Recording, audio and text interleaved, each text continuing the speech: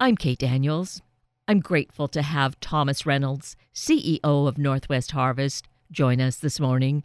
From the perspective of food and hunger, we get a necessary and important look at life here in our bustling and economically robust community. Thomas comes to this work with a heart focused on social justice. On this Easter morning, I hope all of us have the open heart to hear the important messages and find where we fit in, and we are part of the important solution. Thomas Reynolds, good morning, and how great to have you join us once again. Good morning, Kate. Nice to hear your voice. Well, thank you. And I am just so grateful that we have another opportunity to talk about the work that goes on with Northwest Harvest and really how much we are a part of it. Northwest Harvest doesn't stand alone without all of us being involved. It's just a name, not all the energy and experience and work that happens in the community. Well, that's right, Kate. One thing that I've learned in my first year as CEO of Northwest Harvest is there are tens of thousands of volunteers. There are hundreds of thousands of people who have experienced poverty and experienced food insecurity. And there are, again, tens of thousands of people who make financial contributions and policy contributions to a food system that can be more just and more equitable. And if we all work together, we can make a big difference. And these differences have been apparent. The last time we spoke was in December when we had this big gathering of people in many different ways to raise the funds and raise the food that was needed through Northwest Harvest and all the donations that came forth at that time. So it was, I think, a record-breaking year, wasn't it? It was a record-breaking year. And what that event did in December was to provide food for food banks across Western Washington and across the state, not only for December and holiday season, but for January and February as well. And that was incredibly well received by the community. And the work just continues. And in this work, I think we will do well to understand how so much of just the basic things that go on in life in our community really are important factors of what goes on with hunger. That being that those who are living at lower income levels, and really it's incredible in this day and age, in this time here in the Northwest, that there is so much poverty. And that poverty aligns itself along certain social lines. And that's something that I think bears investigating, or at least becoming informed about, so we can approach this whole subject of hunger in a way that we can hopefully eradicate it.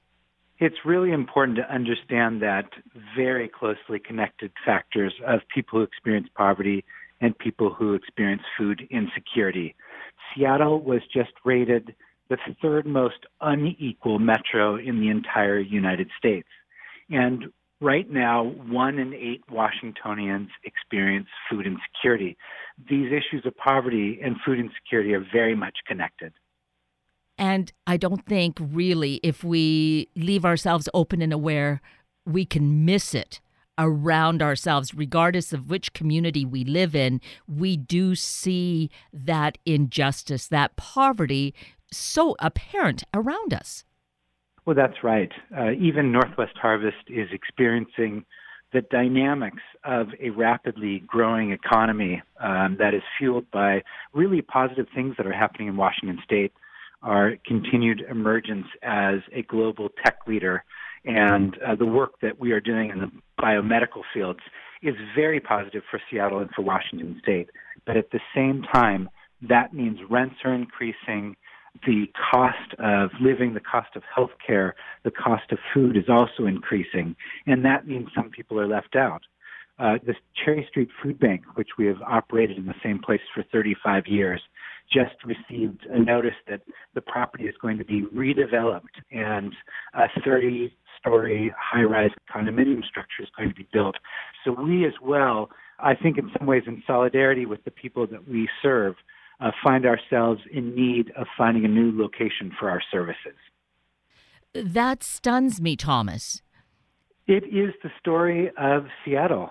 We have a booming economy, and many people are benefiting from that. And at the same time, there's another Seattle that is really struggling.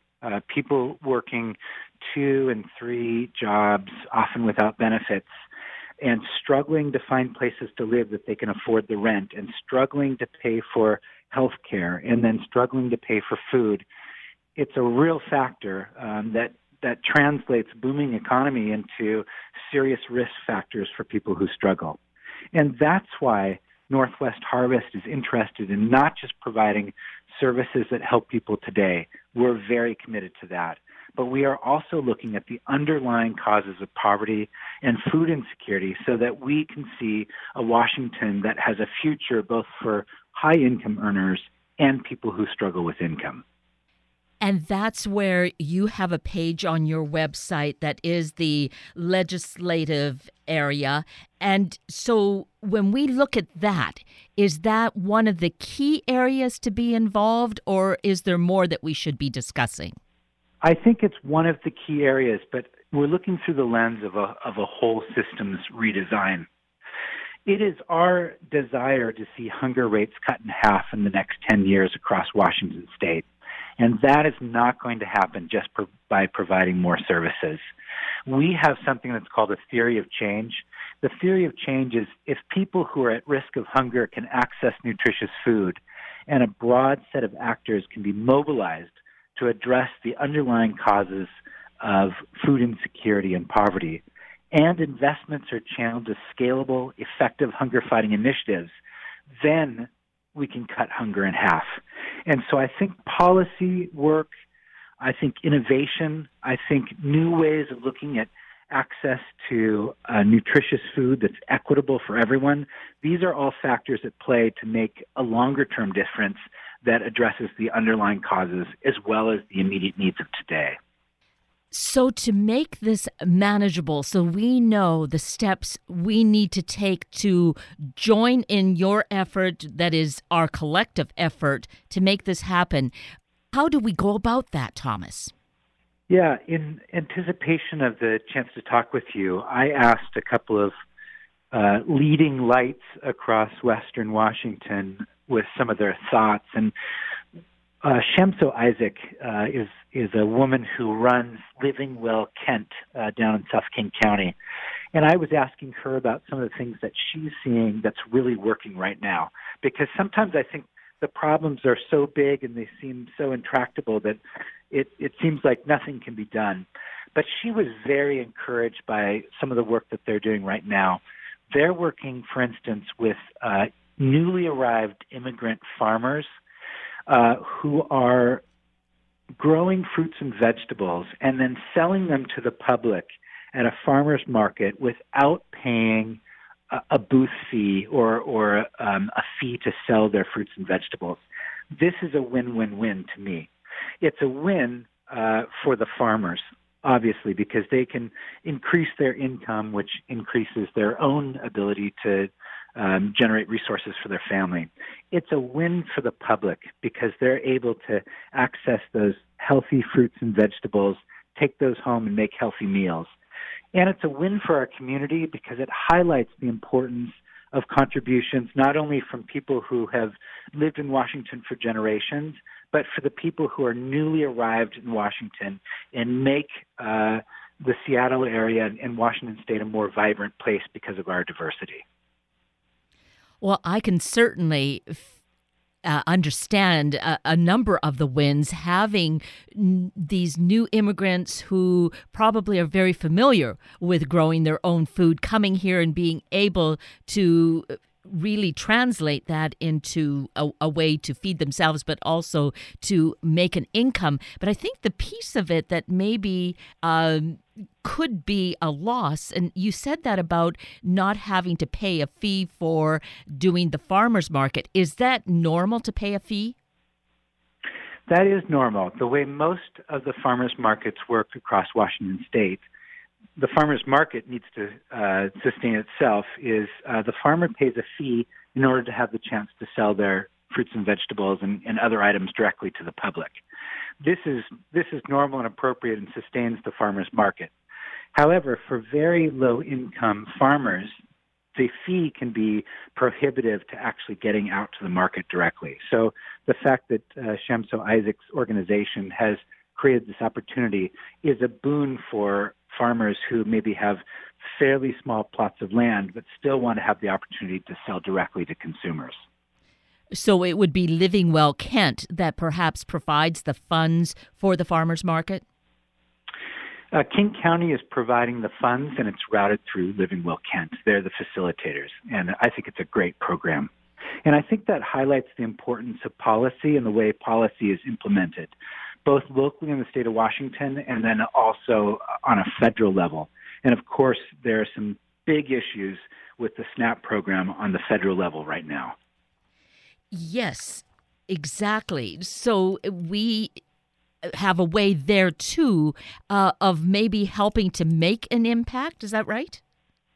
I think that's right. And it's important to know that 1 in 7 Washingtonians benefit from SNAP. And for those who are not familiar with the acronym SNAP, it is the modern-day equivalent of food stamps. This is a monthly allotment of financial resources that enables people to buy food. Now, it doesn't fully cover the needs of an individual or a family, but it generally provides about 2.5 weeks of the month worth of resources that people can go buy fruits and vegetables and other foods at markets, grocery stores, and supermarkets across the state. What's at risk right now, though, is a 30% cut in SNAP benefits, which I really think would be catastrophic. We are talking something along the lines of a reduction of benefits over 10 years of more than $200 billion across the country. And that's just, it's really a shocking number when we think about the recent tax bill and the number of tax breaks that I think we're coming to recognize have really benefited corporations and higher income earners in a disproportionate way to the lowest income earning people in our society. Yes, definitely. To all of that we find that there's that inequity that is growing even more so because of the tax cuts, but certainly then with all these cuts to these important programs that support lower income and poverty level individuals and families.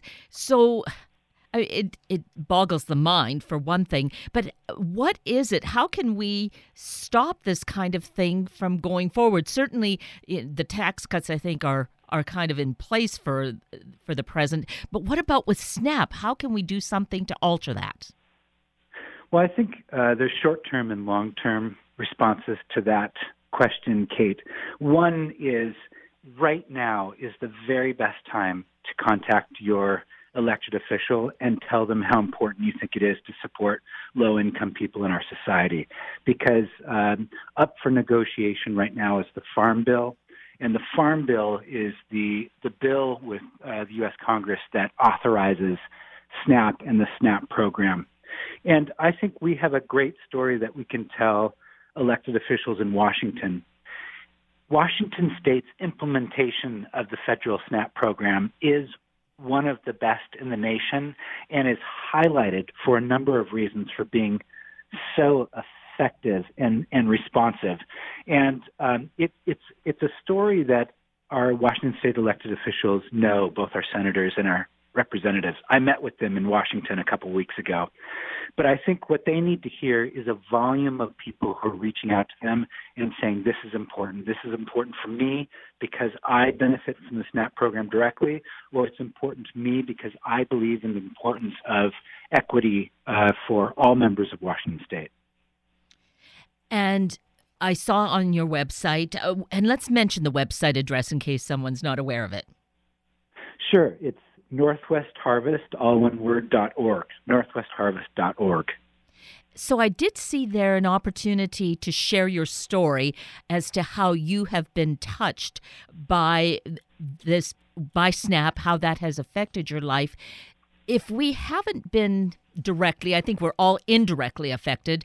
If we haven't been directly, what else can we be doing to make sure that this goes forward and is shared across the country? Well, again, I think reaching out right now to elected officials is very important. But I have a longer-term aspiration that I would like to encourage residents of Washington State to think about. And that is, as much as we make voting decisions based on economic policy or housing policy, or some people make decisions based on defense policy, I would like to see elected officials only elected if they're very clear on what their food platform is, and that the food platform would very clearly state that we believe in and support farming, especially family farms, and the rights of farm workers, and the rights of all people regardless of gender, race, ethnicity, sexual orientation, to have equitable access to nutritious food. If we collectively as a society remind our elected officials that they work on our behalf and we care about a food platform, then we can make a very big difference. That sounds just ideal. My feeling is how do we get someone to have that platform? How do we get them there so we can vote on that kind of a person? Well, I'd like to see a movement of people across Washington State, and I'd like to see that as a diverse movement, a movement that includes farmers, a movement that includes people in the food system. If you think about the number of restaurant workers, the number of people who work at grocery store chains, the people who distribute food across the state, the number of people who are engaged in food banking and are clients of food banks, we collectively have a very big voice and a very significant representation across the state.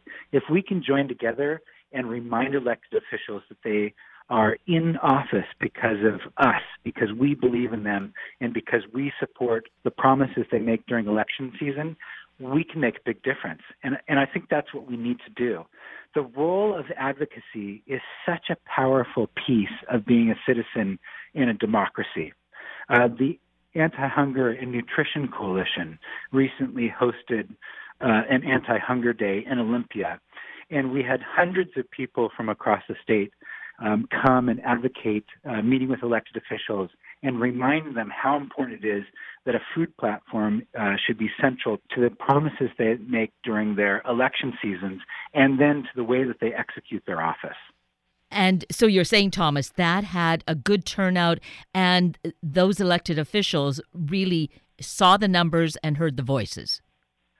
They really did. And we had a serious victory this year. Governor Inslee has just signed legislation that we call the Breakfast After the Bell legislation. This has been an effort that's been more than 6 years in length. And finally, in a revenue-neutral bill, we're providing the opportunity for kids who get free and reduced lunch now to get free and reduced breakfast after the first school bell rings during classroom instruction. And, why does this matter so much? Well, it's revenue neutral. The money was already there for it.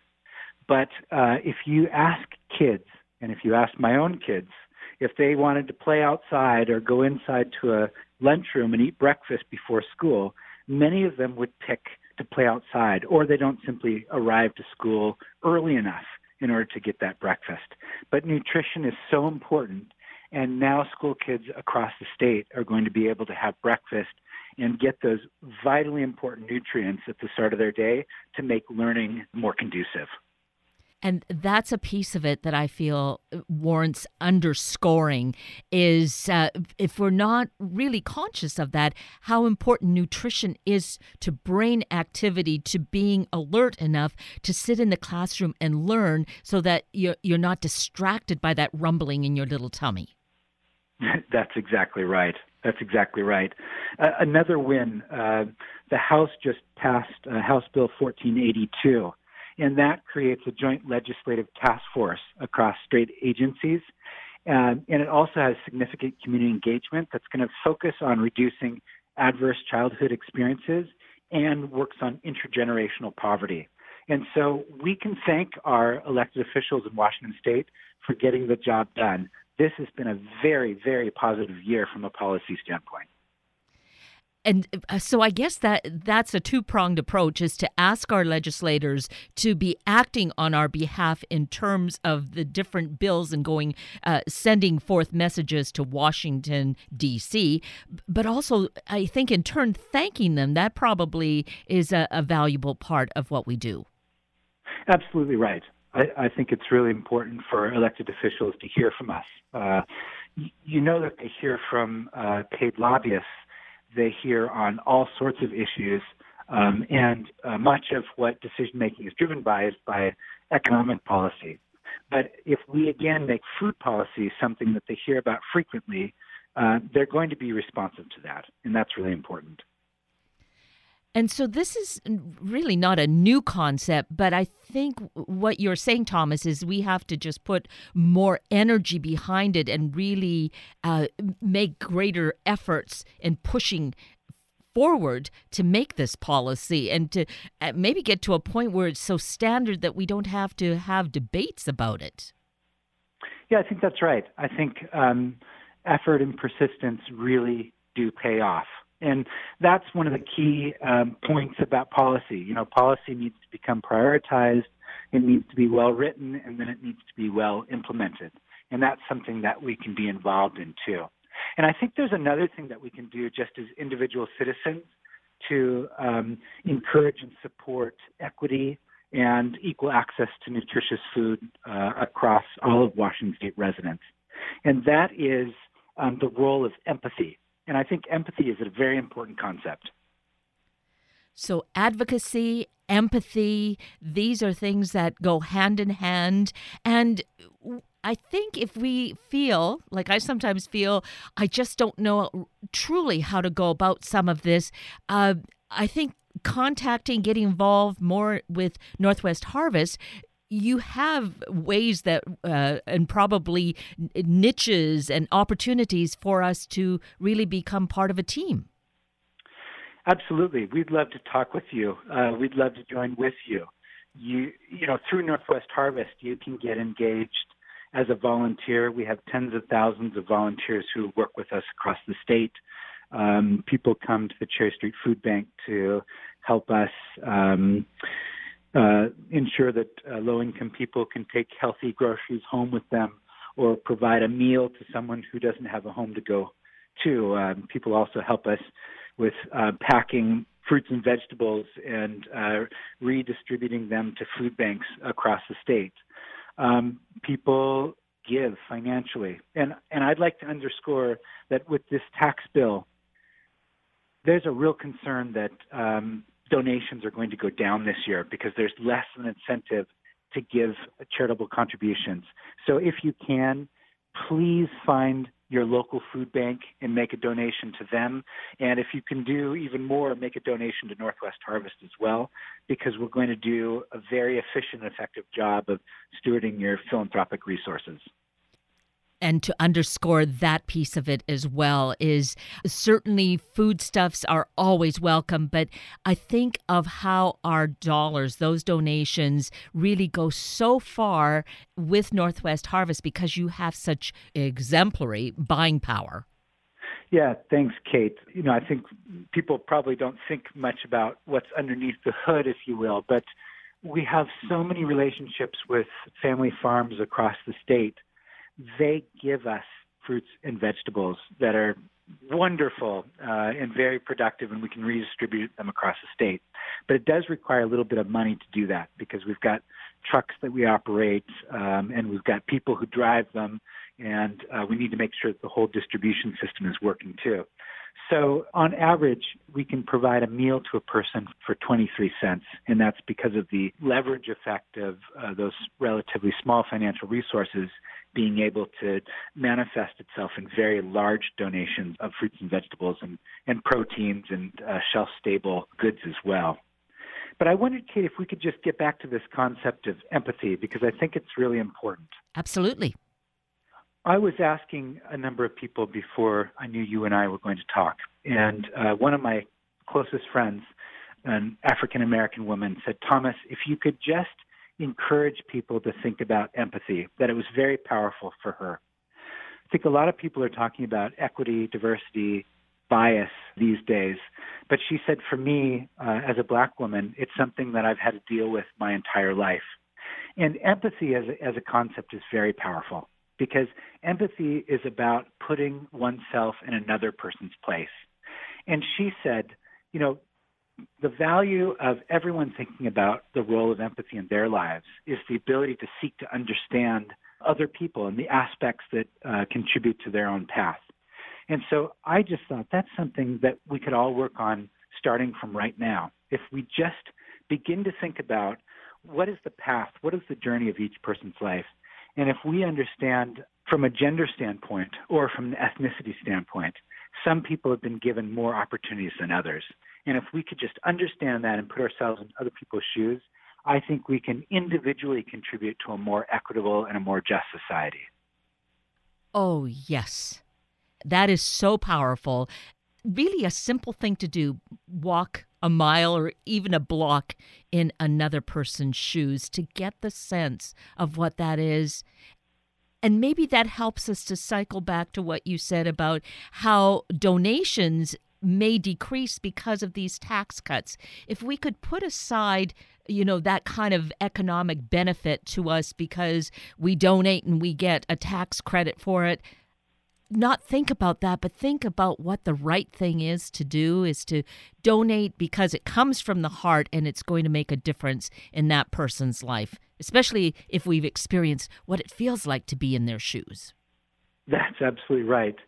And I talk with a lot of donors. I try to say thank you because we are 100% funded by individual donors. And no one ever tells me they've done it because of the tax benefit. They do it because they tell me that Northwest Harvest was significant in their life and their own journey, or because they just believe it's the right thing to do, or because it just feels wonderful to help someone else. And so, yeah, absolutely. Financial contributions and food contributions, they are the lifeblood of the food banking system here in Washington State. And you mentioned that the Cherry Street Food Bank will be displaced sometime in the not too distant future. What does that mean? Where will you find a new home? Well, we have put out the plea to the greater Seattle community. If you have somewhere between 8 and 20,000 square feet of commercial space, we'd like to talk with you. We have a number of leads now, but we don't know whether we can afford any of them. And we are very committed to continuing to not only supply 375 food banks across the state, but to directly relate with people with lived experience in food insecurity through our own food bank right here in Seattle. We'll continue to do that. Fortunately, our landlord, Trinity Parish, who's worked with us and given us free rent for 35 years, they gave us a year's notice, so that's really helpful. But still, a year is a scramble in a real estate environment so intense as Seattle. We're working on that. We're also setting up mobile food banks in different places in the city. For instance, Odessa Brown Clinic, right now we have a mobile food bank, and so we'll be doing some more of that. But again, that's still a very important component of what Northwest Harvest does, is to directly serve the Seattle community with our own food bank. So there are a great many needs on many different fronts. There are many of us who have these various talents that can find residents in any of these particular ways to help out. So to get that information, let's mention your website once again, Thomas. Yeah, that's Northwest Harvest, all one word, .org. NorthwestHarvest.org is our website, and we'd love to hear from you. And Thomas, I've loved hearing from you. Time goes by just too quickly. I do thank you again for being available this morning to give us these important insights, and certainly not the least of which is the important work you do in our community. Well, thanks so much. It's great to talk with you, and I hope we can do it again soon. We will do so.